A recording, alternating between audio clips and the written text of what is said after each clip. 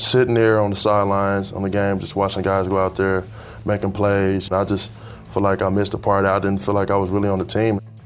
What was your first reaction when you heard the news of the trade? Hey, we got to step up. That's why we're here. You know what I mean? We're not here to, to be honest, just be, second string or third string. We're here to play and make plays for this team and be able to help us to get to the Super Bowl, championship mindset.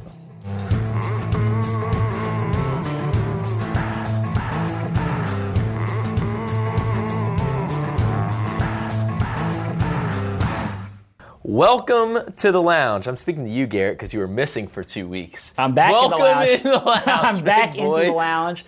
We had a 1-week hiatus from the podcast. Didn't have one come out last week, and the reason for that is because I was enjoying beautiful Italy, sipping wine in Tuscany while you were here grinding away. I'm back here drinking Keurig coffee. Thanks. I was having cappuccino, gelato, and some wine. Seriously. But I'm back now, and we've got a good episode of the lounge in store for fans today. Really, really good. But before we get to that, I want to read an email that was sent to us at thelounge@ravens.nfl.net. Make sure you're sending those emails and the audio clips. We haven't got an audio clip forever. You always ask for that, and it hasn't really... Seriously. People don't listen to what Guys, you say. take your iPhone. It's in a little app there. It's got a recording thing. Record yourself, then you can email it. It's easy. It's true. Easy peasy. Anyway, all right, this email comes from Barth Poby. I hope I pronounced your last name right, Barth.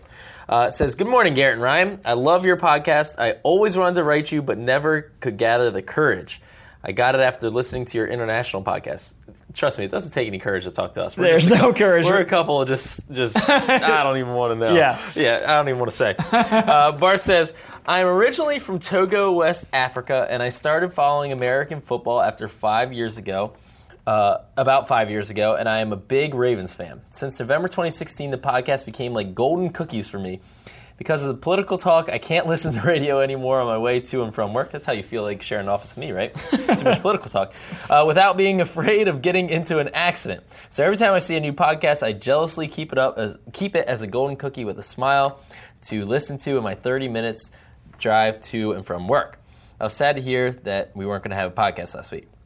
Anyway, quick hits from Barth. He says, "I won Thanksgiving Christmas drafts." Bingo. This guy already. No. He said Super Bowl 52 is a special one because... Ray Lewis. That's right. Go Hall of Fame. Ray Lewis said that it's going to be special, That's too. right. So he says the energy is going to carry us to a championship. And number 3, let Stephon Namebot know that he is invited to have fufu with cow legs and faux elephant ear, a.k.a. cow skin, with him anytime he wants. He says Stephon is an inspiration to the African youth for getting to this level without knowing the game growing up, and I wish him well, and by the grace of God, may he do great things." That's great. Yeah, so pretty cool. Really like that email. And anybody that calls the podcast the golden cookie Golden cookie is good in my book. Yeah, I've never heard that one, but I like it. I like it. The golden cookie. So thank you for the email, Barth. And with that said, we'll jump right into it. We had some big news this week. Yes. Go ahead, Garrett, kick it off. Well, yeah, the big news obviously was the trade of Timmy Jernigan to the Eagles. Essentially what this does is it allows the Ravens to move up 25 spots in the third round of this year's draft. They don't have to wait a couple of years to get a compensatory pick. And of course, they lose Timmy Jernigan. Now, part of the reason you make a trade like that is because you're confident in the players that you have in the pipeline. That's what Ozzie Newsome said in a statement released that day. And so the players in the pipeline are Carl Davis, Willie Henry, and then also there's Michael Pierce, who already had a significant role last year. Right. So just a little teaser, we're going to have Carl Davis on the podcast. We talked to him about this trade. But just our initial takeaways from it, this to me, I was a little surprised when I first heard that the Ravens were in talks with potentially shopping. Yeah. Timmy Jernigan. It's not their kind of move. Right, because typically players play out their contracts. Timmy was a highly productive player at times, really talented player, really kind of fell off the second half of last year, but I think we all saw the talent.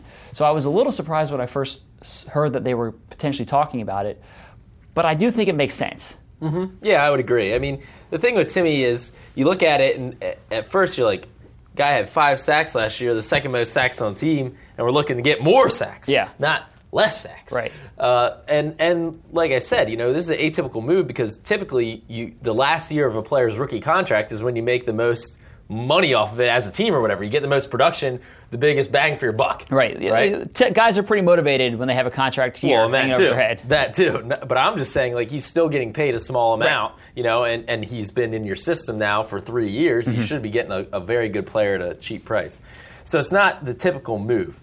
But I think you kind of hit it on the head when you said by trading him now. So if you didn't think that you're going to be able to re-sign him after next season, which the Ravens probably were not. I mean, they just paid Brandon Williams $52 million. Exactly. You're not going to have two guys. You're not going to re-sign him after this season. So if that happens, then you're probably going to get a compensatory pick. Best case scenario, you get a third-round compensatory pick if he signs a big contract and all that stuff, right, and gets a lot of playing time and all that stuff. That's best case scenario. Probably not likely. I mean, it's not like Timmy Jernigan. I don't know. Maybe he'll light the world on fire, but I don't know. I don't know that he's going to get that big of a contract to warrant a third-round compensatory pick. Right. Maybe he's more of in the fourth-round range. Exactly. So what the Ravens essentially did by moving up 25 spots now, the value of moving up 25 spots is equivalent to the value of getting a late third-round pick, like a third-round compensatory pick, except you get it this year in this year's stacked draft class instead of in 2019. And newsflash, the Ravens want to win now. Yeah. They don't really care right now about winning in 2019. Yeah. You know, I mean, you haven't made the playoffs 3 of the past 4 years. It's like, let's get better players now. Yeah. And I think also what plays into it is you drafted 11 players last year. I mean, the Ravens had a big rookie class last year. So you don't need more rookies on this team. You need better rookies on this team, right? So advancing up, moving up in the third round, that could be significant. I mean, you're talking about a pretty substantial talent difference there, I think, at the beginning of the third round as opposed to the very end. Right. So the Ravens now have 4 picks in the top 78 of this year's draft. Everyone says, all the experts you talk to say it's a really deep draft at certain positions that fit the Ravens' cornerback, pass rusher being the most notable ones. That's good news for the Ravens. Yep. Eric DeCosta also said that it's a defensive draft. So you have an opportunity there to kind of reload. Yep. You know, they hit on some really good players in last year's draft. Now you have an opportunity to run it back and hit again and get some impact players, and then you have a young team that can potentially get you back into that postseason conversation. And I also always go back to what Steve Bisciotti said a couple years ago or a few years ago or whatnot, and he says, you know, we got to give our young players a chance to play. Yeah. You know, we have faith in our scouting department and Ozzie and drafting and all that stuff and Eric.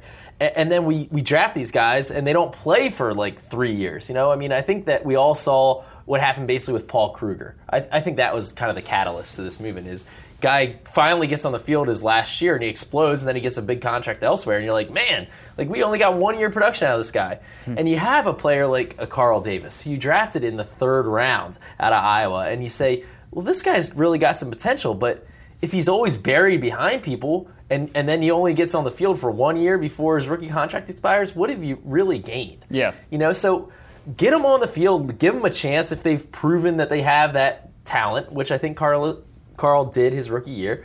Give him a shot. So look, I mean, with everything, with all kind of moves like this, there's a gamble. There's a risk element to it. You know, you don't know exactly how guys are going to play, but that's the name of the game. That's what these general managers have to do every position, every single year. And you don't know how Timmy Jernigan was going to play last year. I mean, the dude had 1 sack over the last 8 games, like 1 sack and 5 tackles. Yeah. I mean, sure, he was a talented player, but Timmy Jernigan was also a gamble of a player. Mm-hmm. You never knew what you were going to get. He could be on fire, and he was a dog at times, and I loved him at times, and then other times, you know, he just disappeared.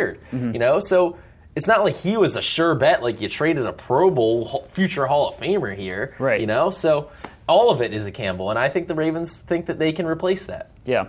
So the guy that they think they can replace it with, one of the guys is Carl Davis. Yeah. And we had a chance. Carl's been working out here pretty much every single day over the course of the offseason, trying to get himself ready. Even before this Timmy Jernigan trade, he's been here working hard to get himself ready for the season. So we talked to Carl, convinced him to come by the lounge, and here's our interview with Carl Davis.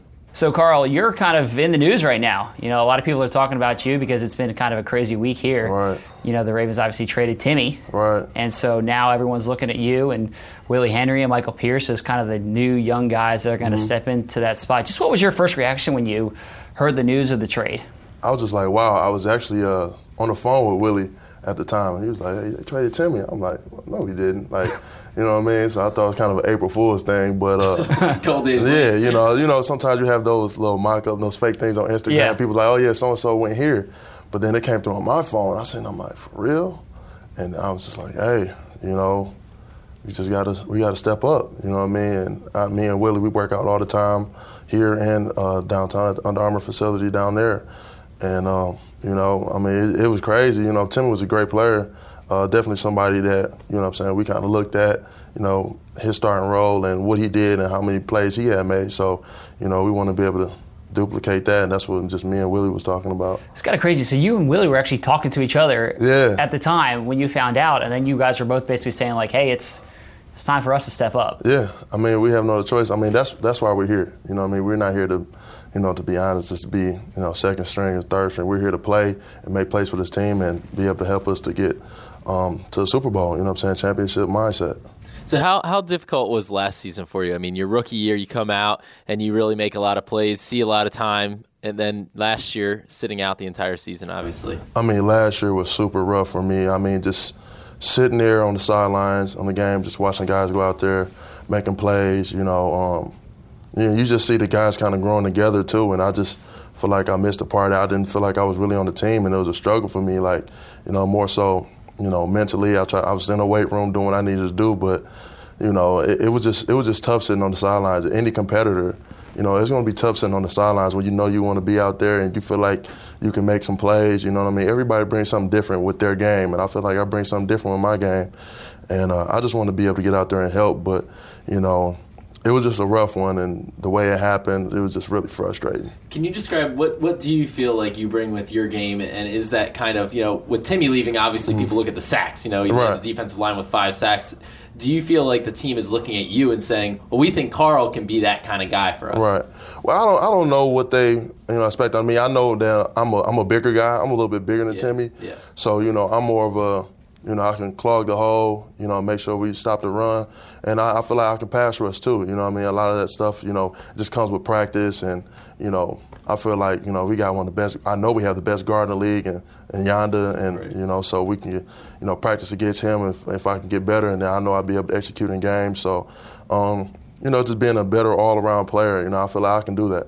Timmy kind of hit those gaps. You create gaps by throwing guys. Yeah.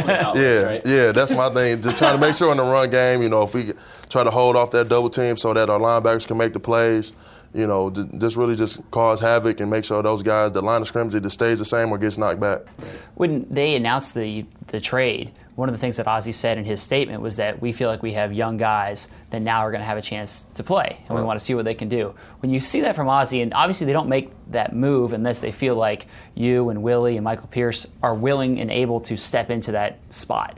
Is it kind of a boost of confidence knowing that the organization is saying, all right, we're willing to trade a really good player because we know we have good players in the pipeline? Yeah, that definitely feels good, that they believe in us and have trust in us, and, us being a draft prospects, now we're here. It feels good, to be wanted. That's anything. So, I just want to make sure that, I don't let those guys down. I know Willie and Pierce feel the same way, and I know they're going to be great players, good players. Pierce proved out there. Me and Willie were both on IR, so we both have a lot to prove. You know what I'm saying? And we just look forward for the opportunity right now.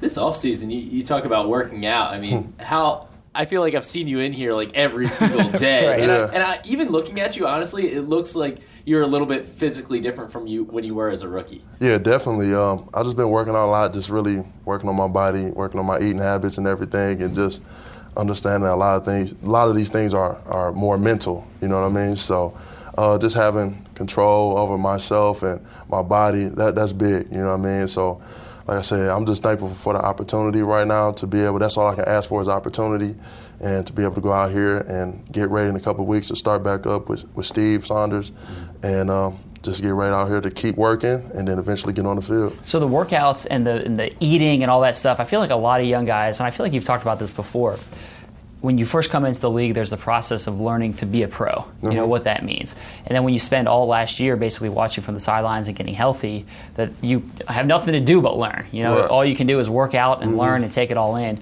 Do you feel like you have learned to become a pro? Yes, definitely. I just watched other guys. One of those guys is Brandon Williams. This guy, he's I go to the chiropractor with him.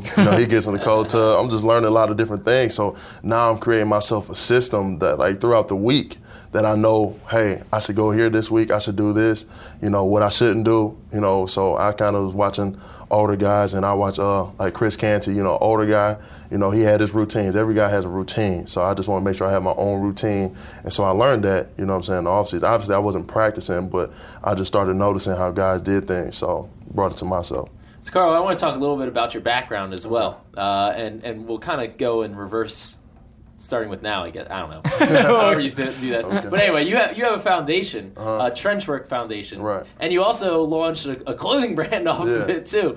Tell me a little bit first about your foundation and the work you're doing there. So I'm originally from Detroit, and I had the whole season to think about it, kind of. So, I was just thinking about our needs, the people's needs in Detroit, and especially how I grew up and, the opportunities I had in order to make it to this point, every kid is not going to have, you know what I mean? So I went to a lot of different schools. And so my goal with my foundation is to rebuild homes in my area in the city of Detroit, and to be able to put families in there and let them have home ownership so that these people can feel prideful and to live in this community. And then also eventually down the road be able to build a recreational center to where these families in this community can, get these kids off the street. They can have a place to go, work out, hang out with each other, and also have an entrepreneurship program to where these kids can learn a trade, learn a skill, because school isn't for everybody. So to get these kids off the street and actually have them to have a skill they can carry out throughout their life. If they know how to build a home, I feel like they can always be employable. If you know how to be an electrician, you can work for the city, or you can just be your own electrician. Plus, you make good money being an electrician. You're right. You know what I'm saying? Electrician makes bank. Yeah, and the goal is just to teach people how to be more self-reliant. You know what I mean? So that's what I'm doing with my foundation, is just trying to make people self-reliant. I don't want to, make these people rent from me. I don't want them to pay me their money. I want them to have their own money so they don't have to keep living the same lifestyle that they do right now. Teach a man to fish. Don't exactly. teach him to fish. Exactly. Is this something that you had kind of been stewing in you even from the time that you were younger, in a high school, college age, or did it really come to fruition last year when you had more time to think about it? Well, I always kind of thought about it. It's funny, like growing up, I grew up on Joy Road, and a lot of people didn't know that, because of how I may carry myself, and I was always in different schools in the suburbs. But I mean, it's little things that kind of stick with you. Like in my backyard, I had a basketball rim back there, and it had all type of potholes. I'm surprised I didn't sprain an ankle ever back there. And I just remember all I wanted was to play on a flat surface court. Wow. And I didn't have that. You know what I'm saying? And all the rec centers were shut down. You know what I mean? It wasn't enough place for us to go, and a lot of kids that was from my area that probably came and played basketball with me didn't have anything to do, didn't have any experiences to look forward to or opportunities. So, they kind of resorted to the things that kind of get you in trouble, as we all know, you know what I mean? And, I just wanted to create opportunities so that these people didn't have to do that. A lot of people from my area are in jail that I grew up with, or, probably not even here today. Yeah. So my goal is to be able to help and to be able to help a kid, change a kid's life, even if it's one. Right. You know what I mean? That's a life that we can change, and to keep him off the streets and have him be a law-abiding citizen, and also be positive role model to the next group of kids. Can you talk a little bit about your background growing up there? And we don't really know Joy Road. Maybe I don't know what Joy Road is like. When you say that, talk a little bit about that and your struggle to kind of make it yourself. Yeah, well, growing up there, I was fortunate enough that my mom had ended up eventually getting me up to suburb schools, but I went to McFarland Elementary School, which is currently boarded up right now, and which I want to be the future home of the rec center. And, when I was in school, my mom actually came up to the school, and she was actually, like, tutoring. That's when I was in 4th grade. And she had realized a lot of these kids, aren't really learning. They're not really holding on to the knowledge that they need. So it was a decelerated program, and I was an all-A student. I thought I was just a good student, and then my mom said, hey, I'm getting you out of these schools, and they took me out to Dearborn Heights Public Schools. So at that point, I thought I was like, hey, just going to a new school, but it was a challenge for me. I go out here and, like I was saying, like, we started off in Detroit Public School. I was doing addition and subtraction, multiplication. I thought I was it.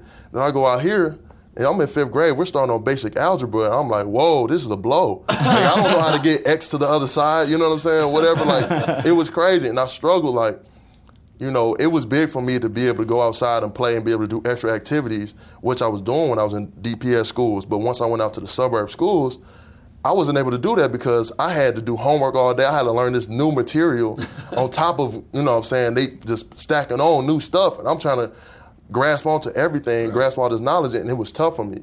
You know what I mean? So it was very frustrating. I had some long days as a young kid. I could have easily made decisions not to do things, but, you know, I always wanted to be successful. And even as a young kid, I don't even know I had that mindset, but I just knew I wanted to be successful, you know what I mean? So I kind of just stayed on the court, stayed away from a lot of trouble, and just, you know, focused on, you know, sports and, you know, making sure I take care of my classwork. Right. Yeah. And did you were talking about how you kind of bussed around. I mean, you were taking multiple buses to get to school and living with different families and all that stuff. So, yeah, my second half of my freshman year, I had an opportunity. I moved in with my cousin. And so I transferred to Hazel Park. That's how I started playing football, like my 9th grade year. And so then he got me going in the weight. You know, he had a weight room in his basement. So I was living with him, my cousin Alan, and you know, he'd have me lifting weights in the morning. And I stayed there for a while, and then eventually, you know, I was sleeping on the couch, and he had a wife and 4 kids at the time, and I was just like, hey, you know, I really don't want to invade too much. You know what I'm saying? I kind of, you know, felt like I was invading space and stopping them from living their life. So I had moved back to the west side. And so I was like taking 3 or 2 buses a day, depending on if I was feeling lazy or not. You know what I'm saying? I would walk to the corner, but, you know, I would take a couple of buses to school. And, you know, I'm basically going from the west side to the east side. And so, and then I walk a mile to get to school after that. And those are the choices I made. You know what I mean? A lot of kids not going to make that at, you know, 14, 15 years old. You know, a lot of kids, I'm not going to go to school half the time. You know, a lot of these kids are going to make those decisions. But, you know, luckily for sports, you know, I was really passionate about it. I want to get to school. I want to make sure I play. I was ready for games. And so I kind of stuck with it. And my grades was getting better. You know, I was becoming a better student. And so after that, you know, my mom had got married. And so she had told me, hey, we're moving out to Sterling Heights. Mm-hmm. So we actually didn't have a house to move to Sterling Heights, so I actually had to move in with the family, you know what I mean, because we really didn't have an address, you know, so I moved in with a family and I stayed with them, and he had, you know, Mr. Wesner, he had a wife, you know, 3 kids, you know, and actually his middle son was actually my center, and we both graduated together in 2010. Is that how you knew them? Is that how you? Yeah, that's how I knew them. I didn't know them from anywhere before I got there. You know what I'm saying? So it was just an opportunity, and I went to this school, and it was just a great opportunity. Some of the best years of my life. I have some of my best friends from there. I was able to play in the state championship my senior year. You know, I only lost 3 games my junior and senior year. You know, I played through shot put. I had fun there. Right. But you're playing D-tackle then? Yeah, I was playing D-tackle. So, and your friend's the center, so you're basically kicking his ass every day in practice. Yeah, I was a little bit. So I actually played offensive line my senior year, so I played tackle. So we played together, you know what I'm saying? But yeah, so it worked out like that, and it was a blessing, and it taught me how to basically mature me, you know what I mean? And I was in a lot of different environments, so I had these opportunities. I didn't really look at obstacles, but some people might. You know, it was an opportunity for me to grow and get better. So, you know, I had some rough mornings, especially when I was at Hazel Park. I mean, it was one morning I was sitting there with my gym bag, and it was snowing, and one of the buses came by and just swiped the curb, and all the snow came on me. I'm like, man, I had to go into Burger King and change it to my athletic gear. I had to wear that the whole day through school. You know what I mean? So, that's funny. But yeah, that was no opportunity. Did you see sports as like the means to an end that you said, oh, I want to go to college, or I want to get out? Or did you just love playing sports and you just happened to play and it ended up working out the way that it did? Well, it's kind of both. I love playing sports. I grew up, actually, I did basketball. I played basketball in my backyard. And then in middle school, I was able to do boxing, a little bit of boxing at Crunk Gym. And, you know, that was fun. You know what I'm saying? That was different for me. I wasn't that good. You know, I eventually started getting better. But yeah, that was another activity I got into. And, you know, carrying on through high school, I didn't even like football at first. You know what I mean? I was like, hey, I'm a basketball player, but I'm like, hey, I'm 6'4", 300 pounds. Right. You know, you look like a football player. You know what I'm saying? So it's like, hey, I feel like I can dribble the rock and be the first point center, but I don't know how far this is going to go. So, yeah. But, you know, I just love sports, and then I seen I had opportunity, and my coaches started telling, especially when I got to Stevenson, you know, I started becoming a better player, and, you know, I had opportunities. I went to camps and started performing well, and I just started getting better, you know what I mean? And obviously I went on to play at the University of Iowa. So this football has led you to some pretty great places now, and now you're kind of capitalizing on it and hitting trench work. You're making trench work a brand. Yeah. Can you tell us a little bit about this? Well, yeah, trench work is just basically kind of, you know, my life story, and it's like, you know, trench work is not about just being on the football field. You know, it's everyday life. You know, it's like going through those hard times where you sitting there and it's cold in the morning and you get splashed by that bus and you still got to get to school. So you got to find the reason. You can't find an excuse. You got to find a reason to get through it. And it's a lot of people that have their own trench, and I ask people like, what's your trench? That's kind of my little trending thing. What's your trench? I want to know what people do every day. That's a grind. And a lot of times, especially being offensive lineman, defensive lineman, you don't really get noticed unless offensive lineman, they don't really get no praise, but, defensive lineman, if you're on a double team, a fan really doesn't notice that, you know what I mean? They don't understand, like, sometimes the pain you might play through, dislocated fingers, all type of stuff that happens. And that's just embodies trench work, just being resilient, not really looking at the adversity, just learn how to be resilient through these whole times. So that's kind of how my life has been. And so in college, I came up with the word trench work, or the name trench work. I was sitting in my basement, and I had asked my roommate about it once I came up with it. He was like, hey, I like it. I'm like, all right, cool.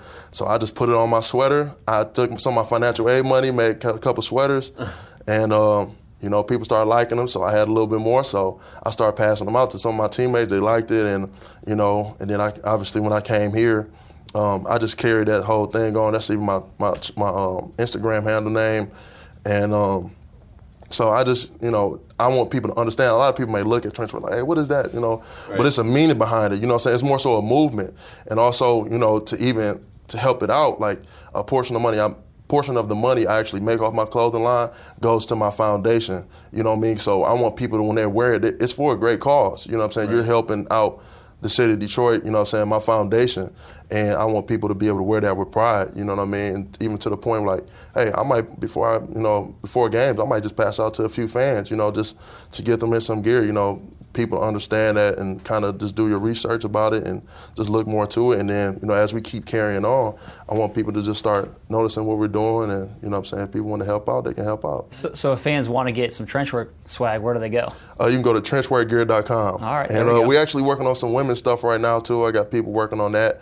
Right now, we just have a couple hoodies, but we got some good stuff coming out that the fans, may enjoy and have something for a little bit of everybody. I've seen it. The stuff's nice. He's over here just jonesing for a free hoodie. That's what you're trying to pull. Carl Davis, thank you so much, man. We really appreciate it. Yeah, thanks for joining us, man. Yes, sir. So as Carl exits, thank you again to him for joining us.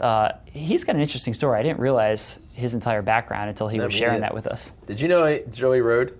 I didn't. When he said that, it didn't register with me. Yeah, but I'm guessing. I'm going to go Google it after we get out of here and figure out. Yeah, I bet it was kind of tough. I'm sure it was. Yeah. So thank you once again to Carl. But I want to move on. Have we had the segment Storytime in a little while? Storytime's kind of been on the back burner. Yeah, we haven't been good about it. It's fallen by the wayside, but this is a good opportunity to bring back Storytime. For sure. So I was when you were gone, drinking wine, eating a little pot. You didn't drink any wine, did you? I had a lot of wine. Any pasta? A lot of pasta, a lot of pizza. While you were gone doing that, I was in Phoenix for the owners' meetings. And kind of an interesting few days out there. I went up to Harbs. It was actually after you taped the whole April Fool's Day boat thing, which if you hadn't seen that and if we fooled you, we got to give a shout out to our broadcast guy, Jack Dana. He was the one that came up with the whole April Fool's. It was his whole idea. We were kicking around April Fool's ideas and, saying like, what should we do or what, different ideas. And Jack came up with the idea of this whole, that we're taking a ship to London. I know. And we all liked it. And it ended up turning out great. Jack's working on that full-time job. Intern Jack, I think he might have earned it with this one. I think he got it. So well done, Jack. But so then John, we pitched the idea to John to do an interview to really sell it, know. And he was all about it. He was totally awesome. Bought in. And if you hadn't seen the videos or haven't seen them, they're fantastic. My wife watched them and said, I can't believe another word this guy says. He's so good. I know. He's so straight. He's so good at lying. I can't believe anything he says now. I told John that, actually. He got a good kick out of that. But anyway, so John was in a great mood from doing those things, and I was like, you know what, I'm going to pitch this idea to him. So I asked him if he wanted to hike up Camelback Mountain with me in Phoenix, which I was already planning to do. And he immediately got back to me and said, I'd love to. I was like, this is going to be great. So anyway, we get out there, and I get an email like the day before and from Kevin Byrne, and Kevin says, Sean McDonough, the play-by-play voice of Monday Night Football, is going to be joining you guys. And I'm like, that's great. Right. He and Harbs are really good friends going back, couple, I don't know, more than a decade. Right. So they're really good buddies. So the three of us go up the hike, and I'm not really sure what this is going to be at all. You know, what's the, like, is there a story that's going to come from this? I don't know, right? And so we meet up, and I'm kind of thinking, like, well, I want to talk to John about, like, you know, the kind of the pressure to win this year and how he's handling that and how competitive he is. Because I feel like Jim Harbaugh gets so much ink for being super hyper competitive, and John is every bit as competitive as his brother. And what better way to tell that story than hiking up a ding-dang mountain? Right. I mean, and by the way, I was going to make sure he got to the top before me. As if you weren't going to already. Yeah, I was going to say, I don't think you had to make sure of that. He is in way better. He is in way better shape than I am. Did he leave you in the dust? He did not leave me in the dust, but he was probably a few paces ahead. He probably could have. Yeah, he was consistently ahead. Yeah. I would say. So anyway, so I'm thinking like maybe I'm going to tell that story, right? No. That's not the story. We meet up with Sean McDonough, and Sean is hilarious. And those two together are just like a comedy act, right? It's like everybody that we walk by, they're just chatting up and joking around, and like it's just hilarious. And like over the course of the hike, you know, like I always knew that John was like a people person, you know, just in working with him for the past 8 years or whatever. But, like, just seeing this, like, he has an uncanny ability to walk up to anybody and start a conversation and just instantly, like, be friends with them. Connect. You know? Yeah, instantly connect. And these are just, like, whoever. They can come from all walks of life, right? And he finds, like, something that is a common connection with them. Often sports. It could be faith. It could be anything. And, like, he's just, it really brought to light, like, how John is unique in that way. And I think that it is something that makes him a very special coach. You know, I think that how a lot of NFL head coaches fail is that they can't connect to their players. Maybe it's because they don't have a similar background. Maybe it's because these players are making millions more dollars than them, and they're like, I ain't gonna listen to you, man. I'm making a ton more than you. Right. Whatever, you know, or whatever. Or they're like super athletes and the coaches. Yeah, or there's a significant age gap. There's a significant age gap, all that stuff. And like I think a lot of coaches struggle with that.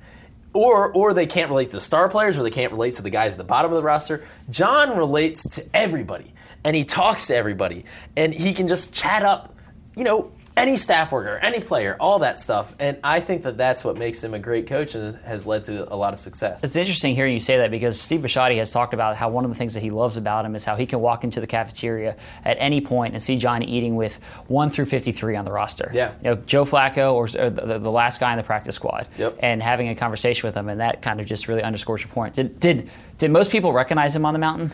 No, I would say not. Okay. And I mean, there were a few, but you know what was kind of funny is I was wearing those spectacles, the Snapchat glasses. Snapchat glasses on the mountain, right? And so some people would be like, oh, you know, Sean would be like, oh, this is the head coach of the Baltimore Ravens, John Harbaugh. They'd be like, hey, cool. Are those the specs? Really? Those are cool. I'd be like, dude, don't worry about the sunglasses. You're just meeting John Harbaugh. Right. And then one little girl was like, oh, are you the brother, or she basically like mistook him for Jim. Yeah, and he's like, story of my freaking life, you know. Yeah. So it was really cool, though. It was really fun. We were wondering what the hell happens if John trips and, like, you know, breaks an ankle or something, which he did go down at one point. He kind of turned it pretty bad, right? But he wasn't going to show, you know. He was gimping it up. He's just like dragging one leg. How bad would you have been sweating it out if he were to like seriously hurt an ankle? Would have made a good story.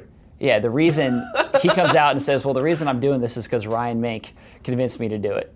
Steve Bisciotti calls him up and says, what were you doing hiking up the mountain? And he says, well, Ryan Mink asked me to do it. Luckily, that didn't happen. That could have been ugly. Yeah. But yeah. He stayed up, one little minor tweak of the ankle, but, you know, I think he'll make it. Good. So, yeah. So it was fun. It was really fun.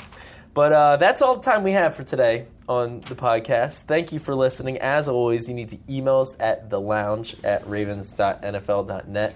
And we will be back with more Draft Central kind of talk next week. And next week, too, a little teaser, we're going to have Vince Newsom, our director of pro personnel. He's somebody behind the scenes. I don't think a lot of people really have a clear idea of what he does. And we're going to pull back the curtain a little bit and talk with him for next week's episode. Well, everybody wants to talk to a Newsom this time of the year before we get to the draft. Right. So we got you on. We got Vince. We got Vince. We're working on Ozzy. Well, once again, thank you so much for listening, and we'll be back with you next week.